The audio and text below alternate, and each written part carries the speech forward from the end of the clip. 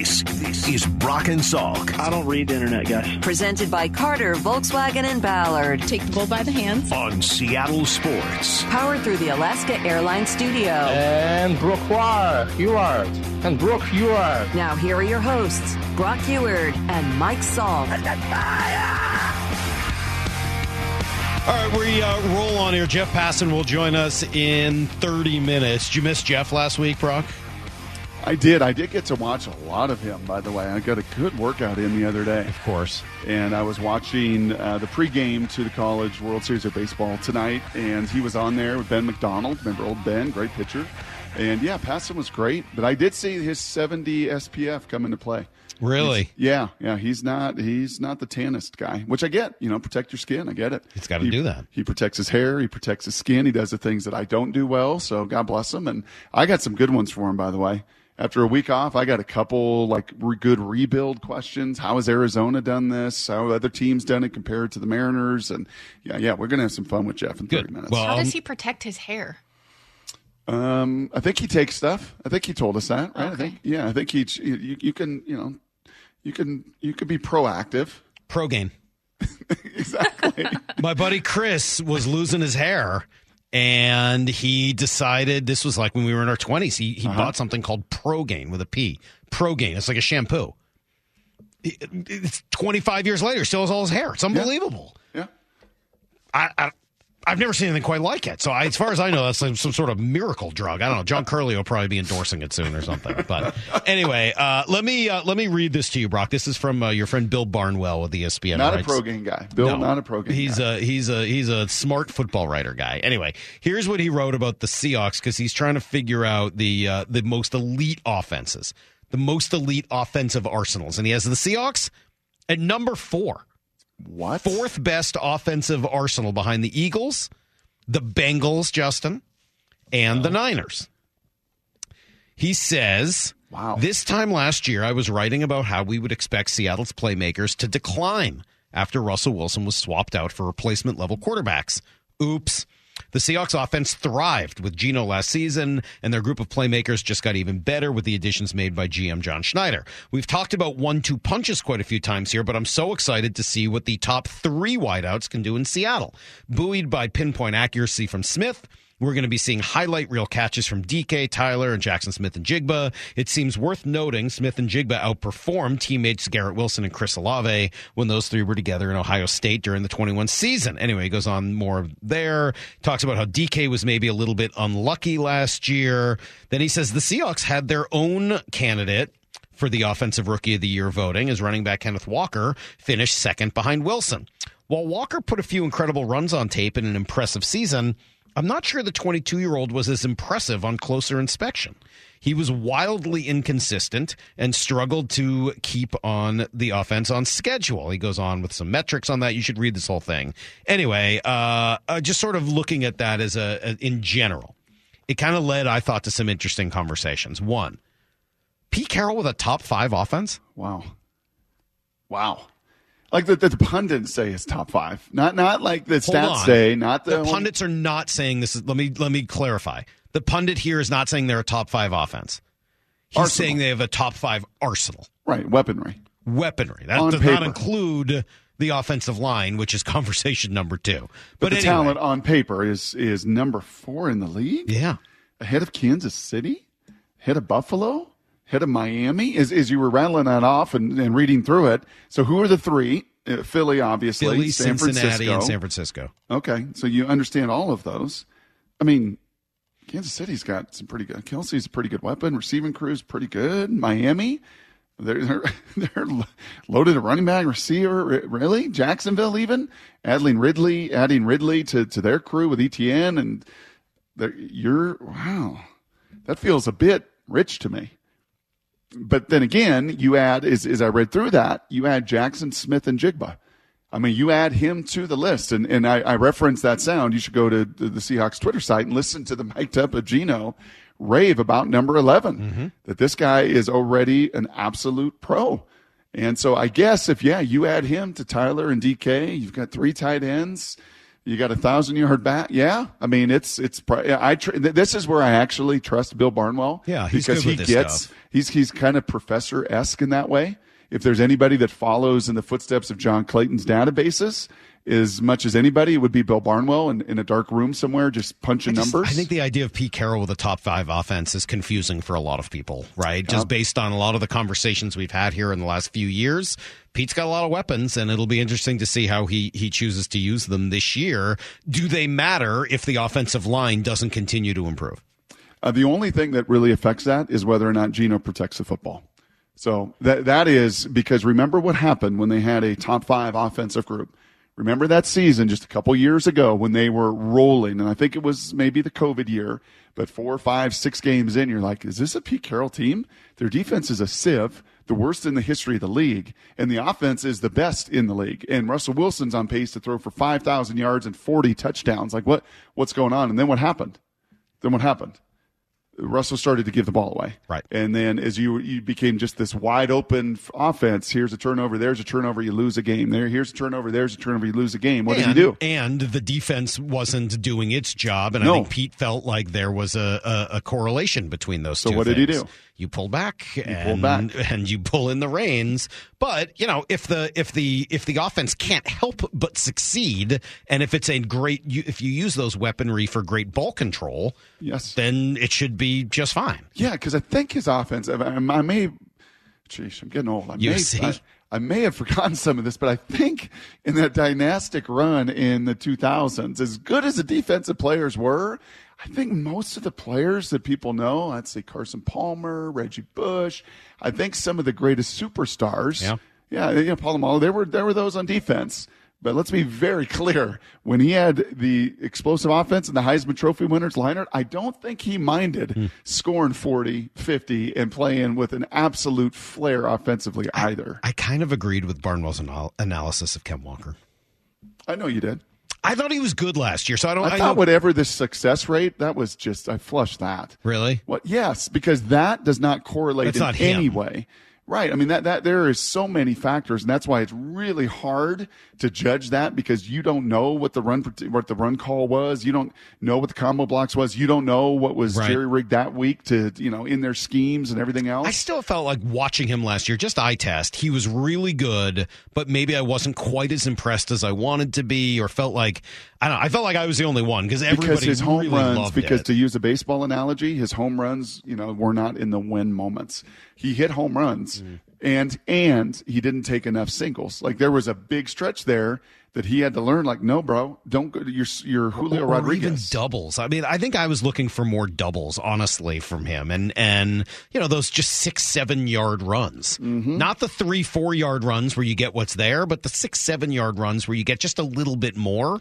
And it doesn't have to be a home run. Also, I think they tended to agree with you because I think they took somebody in the second round. Right. So I think whether it's your analysis, whether it's Bill's analysis, whatever analysis, the proof is in the pudding.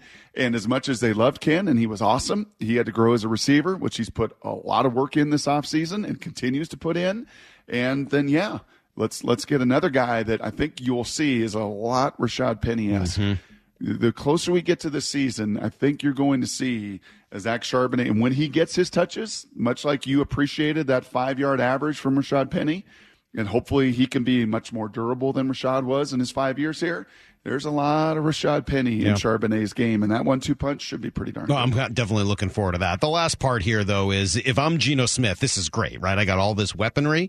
It also means, hey, man, yes, sir. Better get it done because you've got the 4th best weapons in the league and a deal that could be, if they wanted to be, a 1-year deal. So go find a way to get the ball to all these guys. Go be a distributor. Go be a point guard because otherwise, we can't wait.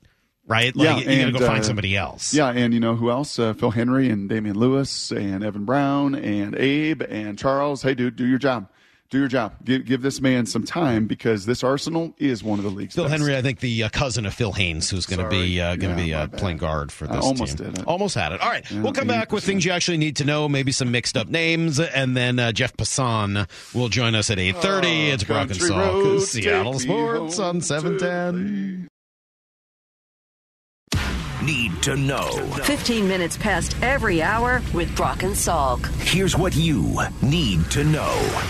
up first. A win for the Mariners yesterday. Didn't start off great. They were down 1-0 right away, and then they were down 3-1, but it finished off a lot better. They scored 7 straight runs in the middle innings. They beat Washington 8-4. They got a home run from Crawford. He had a couple of hits. Mike Ford had 2 more hits. Julio had 3 hits, which was great to see, using his legs to beat out a single to third base. And then Eugenio Suarez with a big bomb. Line up and the 0-1 swing and a well-hit ball deep to left field, down the line, way gone, and this one is a fair ball. Goodbye, baseball.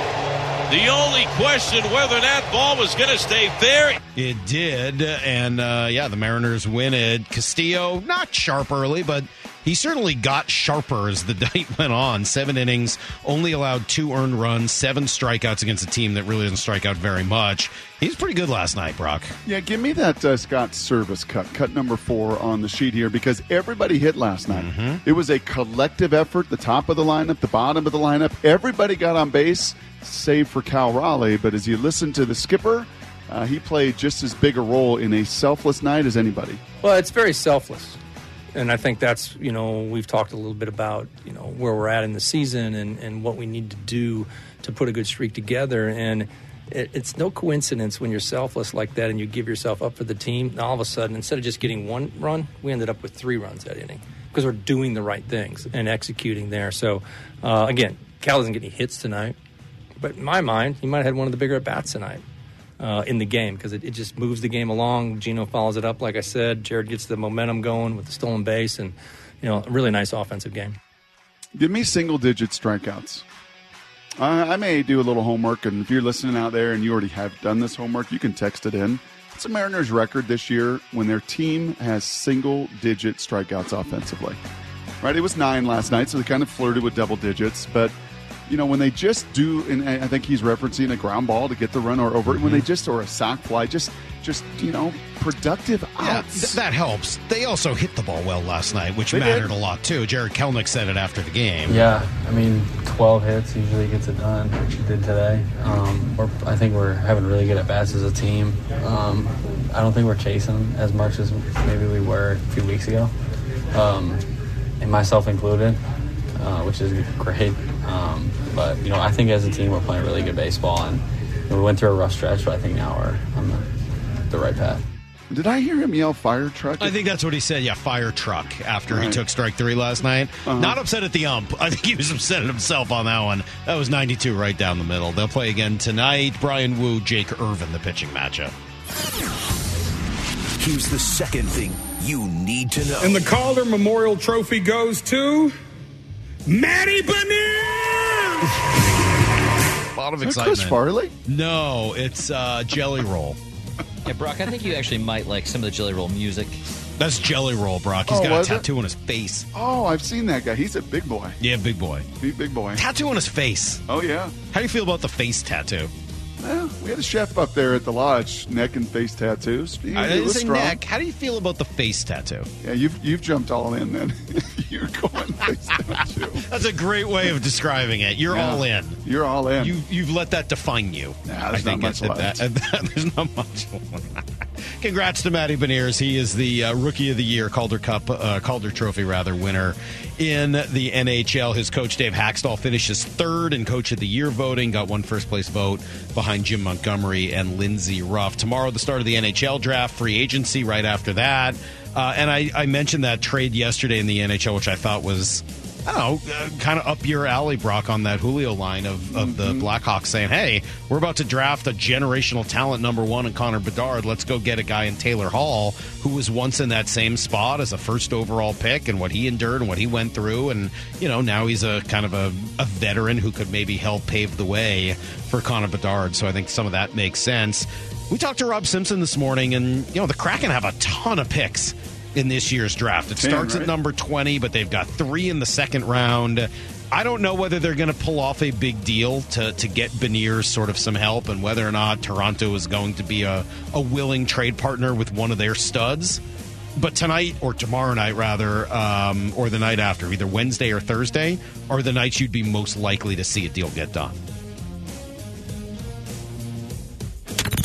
Here's the third thing you need to know. Brock has nothing to add. I think I covered all of that one. Oh, no, I added my face tattoo. And Chris nice Farley. job. That was good. Yeah, that's all I have. Well done.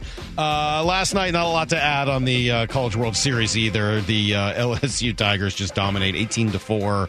They beat Florida to win the title. We are 2 weeks away, less than 2 weeks away from the baseball draft. Speaking of picks. Yeah, the Mariners have been linked to some interesting names, too. I've read a ton about this last night. So they have picks 22, 29, and 30. Yep. So they can go in a lot of different directions. And by the way, those aren't nothing, right? I know they're not the top 3 picks or 5 picks. Essentially 3 first-round picks. Yeah. And there have been a lot of very good players. I think Mike Trout was in the mid-20s, by the way. And when you have slot money, they have some extra money slotted because of it. It's kind of confusing to understand, but they can do some things to really bring in some top-tier talent, which I would expect them to do. They've done a great job with spending all their draft money, et cetera. So, it's funny because you look at the major league team and hitting is such a concern. And at the top level of the minor leagues, they don't have a lot of hitting, but I think they've got a lot at the bottom of the minor leagues. Jason Churchill has written more waves of that than they've ever had. Yeah. So I would expect at least one, if not both, 2 of those 3 picks to go to pitchers. We'll wait and see how it goes down. But I still look at it and say, if you got an opportunity to add real corner power, that is still something that this organization needs. Yeah, and I will look at it and say that minor league baseball, and I know they gave a little bump in salary, it's still nothing compared to what some of these top-end players are making playing college baseball, especially down south in the SEC where the money in that pipeline, Mike, and that NIL money doesn't just go to the football programs. It goes to the men's and women's basketball programs. It filters into college baseball. College baseball has seen ratings grow, revenue grow. Especially those places like Florida, like LSU, like Vanderbilt in the SEC, the ACC loaded with some powerhouses as well. And you're going to see a lot of college players drafted in that first round, and very likely 2 Bayou Tigers in the first 3 picks. No Tommy Tanks, though, yet, right? He's still He's another year or 2 away. Gosh, he looks like Justin Barnes. You got some Justin Barnes. Dude, he's fun, man. Yeah. He's pretty fun. He's pretty fun to watch. All right, that is everything you need to know. Anybody with facial hair, I just think Justin Barnes. Everybody with facial hair and hair. And just kind of got that Libby grit to him. Justin doesn't have the hair anymore. I know. He doesn't have the long hair like when you first met him. It was first baseman, right? He is a third baseman. Yeah. Tommy Tanks. That makes even more sense. That's why I played in college. You, Mike Blowers, and Tommy from Tanks. Ted Lasso. Yeah, everyone that has a facial hair, people think you look like. Yeah, was it Brock that said it looked like Beard from Ted Lasso, or was that No, G? that was G. Yeah. Yeah, I don't know about that one. That one. Not unlike him. You said Aaron Rodgers one day. And you got some Aaron Rodgers to you. Yeah, in the nose. You got sort of a narrow bridge of your nose. Everything you need to know. A couple times. It's kind of goofy. That's everything you need to know, and probably some extra. Who does Justin look like? Text in. Brock, have you ever broken your nose? I never broke my nose. Wow. No, never. No, that's not true. As a kid, I think I broke my nose and it deviated my septum, and I had to go and get that fixed. Yeah, but that was just quarterback. You never broke your nose. No, Whoa. No, lots of other areas: stitches under my chin, stitches on my forehead, stitches at the top of my head. Lots of other issues, but never. I ran into a catcher playing Little League baseball, and I looked like a unicorn. I don't know how my whole head didn't explode. I had a bump, a hematoma as big as you can imagine. But no, never the nose. Never the nose. You, Salk, you ever break your nose? You know, I'm going to answer no, and I'll just wait for more to be like, really? Nobody ever broke your nose for you? That's surprising. All right. Jeff Passan will join us next. Brock and Shut your Salk, mouth. Seattle Sports on 710. You're listening to Brock and Salk Powered through the Alaska Airlines Studio. on Seattle Sports and the Seattle Sports app. It's Tuesday. It's 8:30, and that means it's Jeff Passan time. Good morning, Jeff. Good morning, gentlemen. How are you? You look good on set the other day, Passan. I got to tell you, man, you look good. You exude. You exude. Let's see how I can try it. If I was a consultant, and after a lot of years of doing this, I feel like I'm a consultant in some ways. I was in the gym in Birmingham watching you and Ben McDonald do a little baseball tonight before the College World Series. You exude an excellent confidence with still a likability. You know, because I think a lot of times there's just an arrogance that can come, but you have this confidence, but there's still a fun little likability.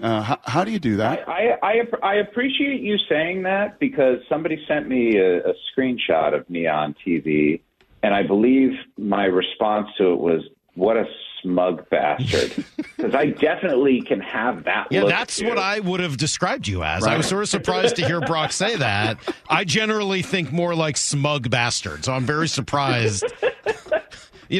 Sometimes Brock gets it right, sometimes he gets it wrong. Well, maybe it's because it's personal for me, and I realize, like, how was that guy in Hawaii for a week and still, not very tan? Like, to me, that was the likability. Yeah, Brock, the answer to that is SPF 70. Right. 70. I didn't even know such a thing existed. Unbelievable. Hey, Well, Mike, when you're as white as I am, you know such things exist. Are you ready to come to Seattle here in another week or so? Oh man, it's sneaking up on me. It really is. Like this is the time of year where there's a lot of travel going on, and I had to go drop my kid off at camp, so I'm up in the Northeast and got to go up there again this week for the All-Star Reveal shows. And when you have an All-Star Reveal show, that means you got an All-Star game coming up pretty soon. Right. So I'm getting into town on like Friday, I think. Nice.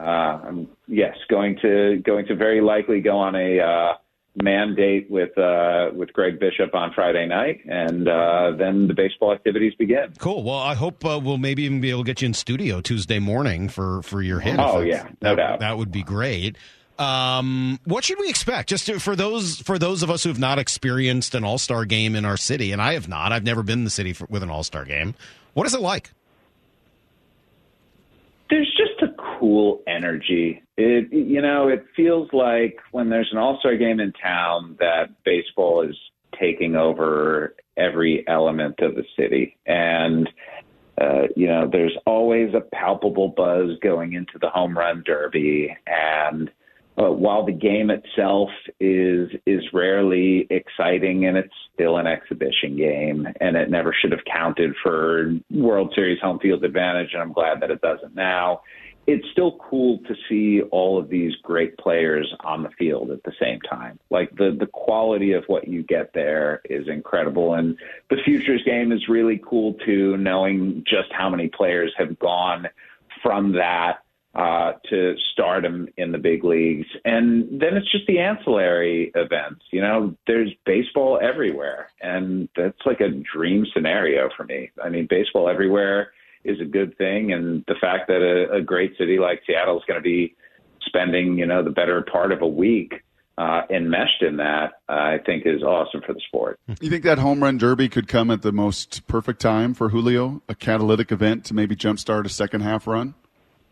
It's funny you say that, because normally people are frightened of the home run derby, like it's going to screw something up. Like we were last year, frankly, right? He went into Yeah. it a little banged up, like, I don't know if you want to mess with his swing. He was so good in June. And, yeah, I think last year we had that reservation. I think this year many of us are like, no, man, go for it. Get that glow, get that smile, get that joy back, and go out there and use it as a catalyst.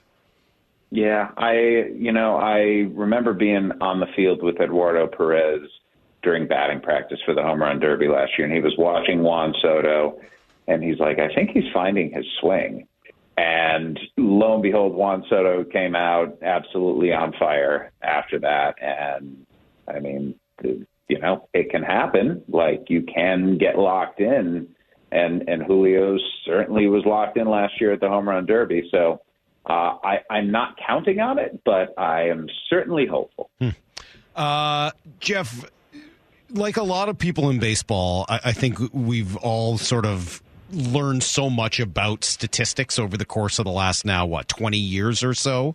And there are times where I take them very, very seriously, and times where I will admit to still some skepticism. So I'll ask you this with that sort of as the background.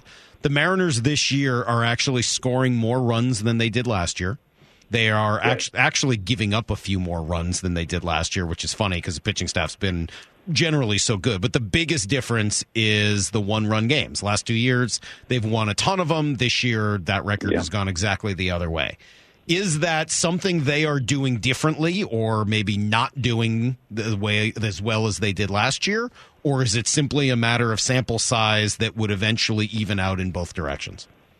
Yeah, I think it's probably more the latter. And I know that's not a satisfactory answer, but if there were rhyme and reason to one-run games, I think baseball would be understood a whole lot better. And there's just not. Like, what about the Marlins has made them so good in one-run games this year? I suppose you can argue that a lockdown bullpen is the kind of thing that manifests itself in one-run games. You know, it's late, and if you can throw in some relievers who are going to be able to put up zeros, then, hey, you're going to do better naturally in one-run games. And yet the Mariners bullpen, I mean, it's awesome. Pretty darn good. Yeah.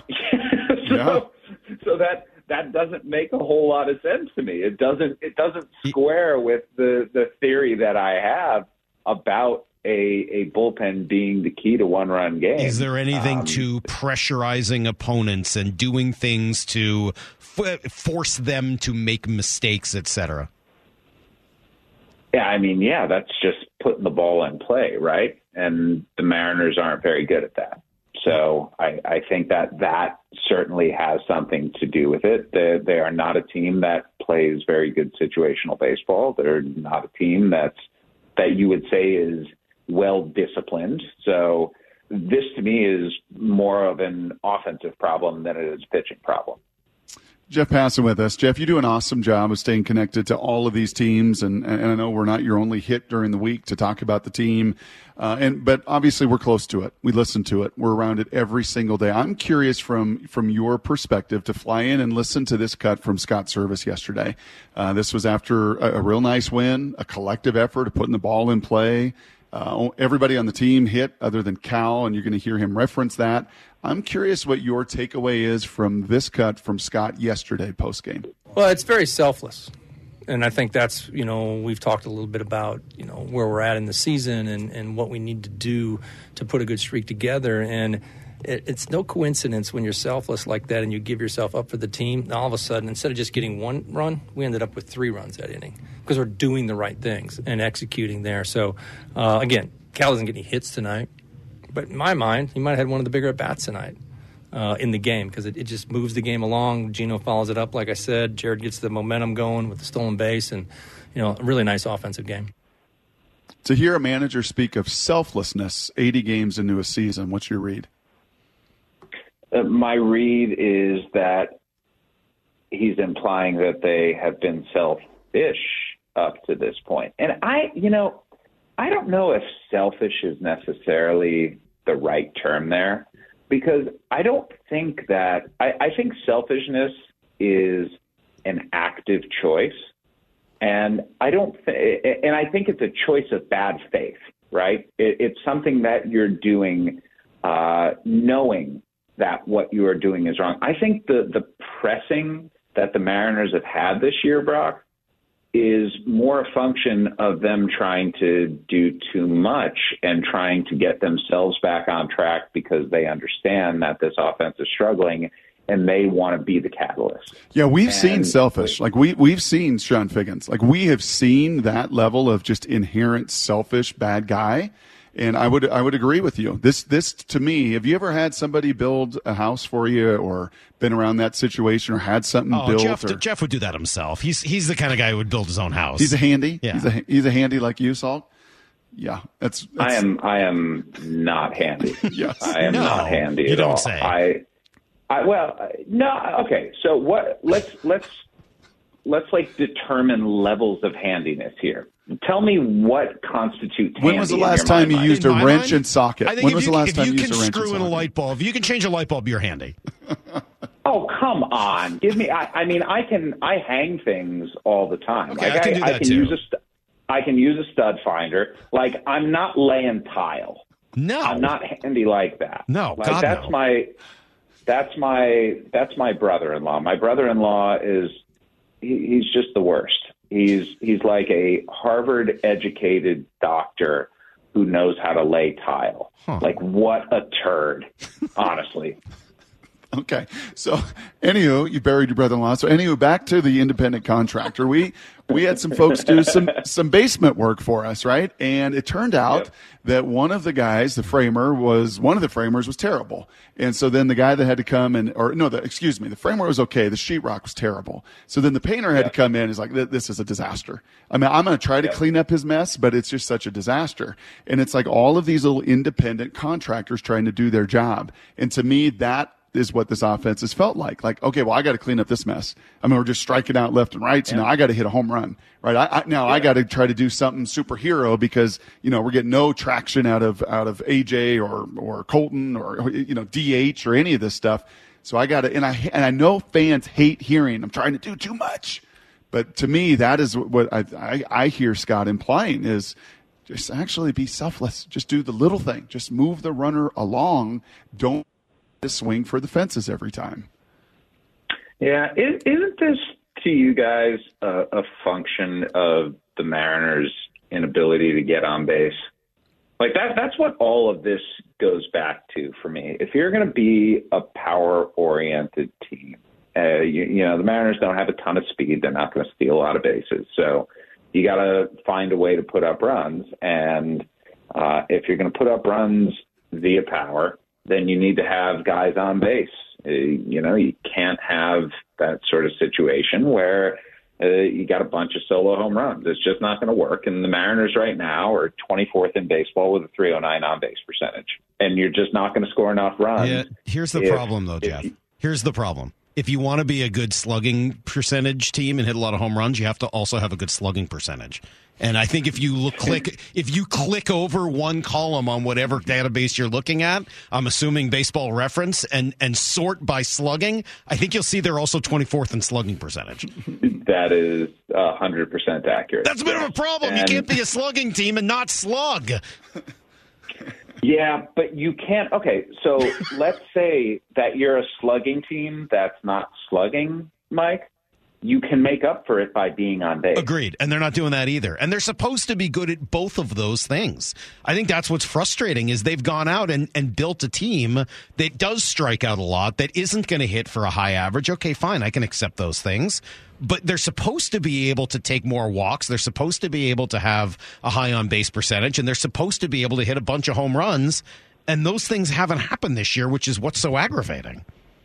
Out of 30 teams, do you know where the Mariners' strikeout rate is? 27th, 26th, something like that. 29th, only behind the Minnesota Twins, who have Joey Gallo and Byron Buxton and a bunch of other guys who strike out, but actually slug too. So was this predictable? We had that conversation with Jerry last week, and he kind of, I think Salk asked him, just that exact question. Here it is. Here's Jerry's answer to that question. Don't know how, and I've said this before on the airwaves. I take full responsibility for putting this roster together. This is the same team, the same core of a team that did the things that it did a year ago, and frankly played a pretty good season in 2021. And our pitching has generally stood up to expectations and then some. Could we talk about park factors and weather in the early season? Sure. It's now the third week in June, and we're still doing the same thing and making the same mistakes. And at some point, we have to collectively get back on track. And I don't think it's going to be one player at a time. I really don't. I think this is going to be one of those things that is contagious. Was this predictable to be the 29th strikeout team? Predictable to be 24th in on base? Predictable to be 24th in slugging? Was any of this, Jeff Passan, from your perspective, predictable going into this season? Brock, if it were predictable, I don't think I would have called Mariners fans spoiled for wanting more offense.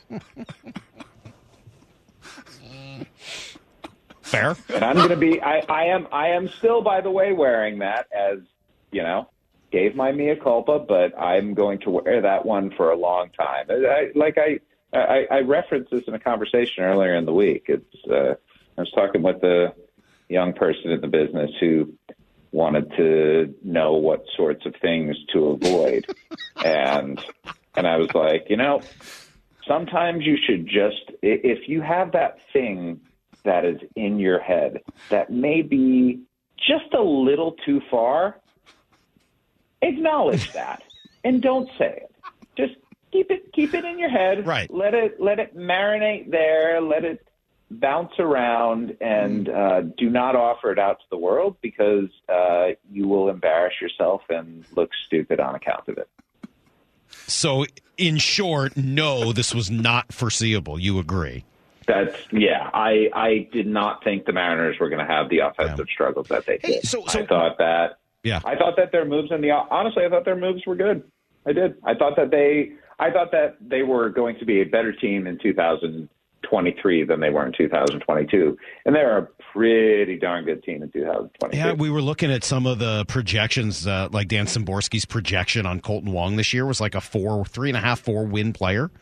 And obviously it's been the exact opposite of that. I think he still has a negative WAR. But, it wasn't supposed to go like this. So one of the things Brock brought up yesterday, which I tend to think was very smart, is that they put a lot of pressure on Julio, not just to deliver offensively, but to really kind of find his own way in the world. And there's been a lot of talk about letting Carlos Santana go in the offseason, and not just what he brought from a on-field perspective, but also off the field, maybe more importantly. No doubt. The protection. And when he left, one of the conversations was, well, you could always go trade and get him back. It's not like Pittsburgh's going to be any good. And after a brief stint of being good, they're not. And they've lost, 9 of their last 10. Can you go get Carlos Santana and just bring him back? I mean, sure, but I don't think that's the solution necessarily at this point.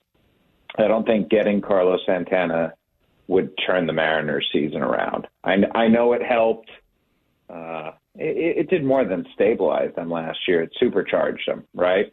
And he had big hits, but more than that, his presence in the clubhouse was undeniably helpful for Julio Rodriguez, and that goes a long way. But Julio's a big boy. Like, he needs to figure this out by himself. And he needs to – I don't think he needs to understand. I think he does understand that he needs to be better. And we've been saying this now for 2.5 months. As Julio Rodriguez goes, so go the Seattle Mariners. And the fact that he's batting .250 with an on-base percentage barely above 300 and a slugging percentage, in the 420 range – it's just not enough. So why not go get Carlos Santana? You can't have to give up much to get him. And maybe in addition to getting a guy who might hit you a few more home runs like he did last year, especially if you can use him in the right spot, maybe he helps Julio unlock that and we get the Julio that we had last year back again. Listen, your point is well taken. And I suppose I don't disagree with it fundamentally, but at some point, the mama bird kicks the baby out of the nest, and that baby's got to fly. But at 22? And yes, at 22, absolutely. He has willingly taken on the mantle as the fulcrum of the franchise. So I think that, listen, there are lessons, Mike, that you are going to learn at 20, at 22, at 25, at 30, at 35, at 40. And I think Julio Rodriguez is going to be a guy who plays, until he's 40. I still believe in the talent. I still believe in everything about him. But this is the first time he has seen true failure in his professional career. And he's not having, by the way, let me just say this, he's not having a bad season by any means. He's just not having the sort of season that either he or Mariners fans or the organization or the public writ large expected.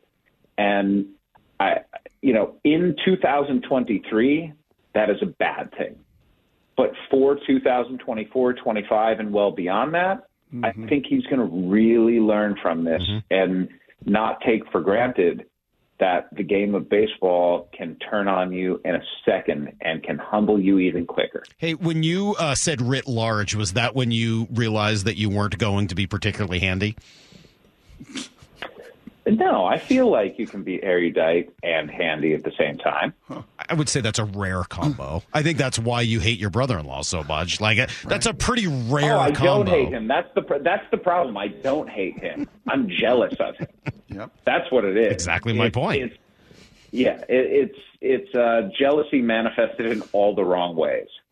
This is a true story, and I feel like when I was at Yahoo Sports, we did a podcast, me, Tim Brown, and Mike Oz, all my good friends and colleagues from there. And there was a segment, and it was called, "Is Jeff Passan a bad person?"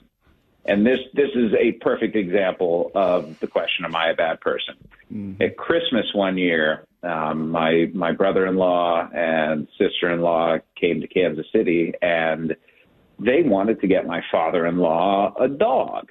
And this dog that they had found was about 2 hours away, and it was a particularly white Christmas. And they were driving back in a snowstorm, and we got a call from them saying that my brother-in-law had lost control of the car and that they had slid off the road, and the car was like in a ditch and they couldn't get it out. And my first question was, "Are you okay?" And when they said yes, I had a smile on my face because finally I found something that I could do better than him, which is drive in the snow. Does that make me a bad person? You asked if they were okay first? Yes. Gosh. The dog was okay? Dog was fine. I think you're safe. I don't think that makes you a bad person. I'm with you. I think that's totally fair. But I'm also not a great person. I think you're revealing more about yourself here, Mike. No, I think we're smelling a new segment, Jeff. Thank you. I think the best radio is always stolen radio. So I think every Wednesday at 8:30 is Mike's all I bad can probably person. spare you the suspense. We really don't need the segment. We already know the answer. We've learned it over the course of 15 years of doing this together. Jeff, great stuff as always. We'll talk to you next week, and then see you the week after that. Can't wait. Looking forward to it, boys. All right. We'll do double personal time next week, bro.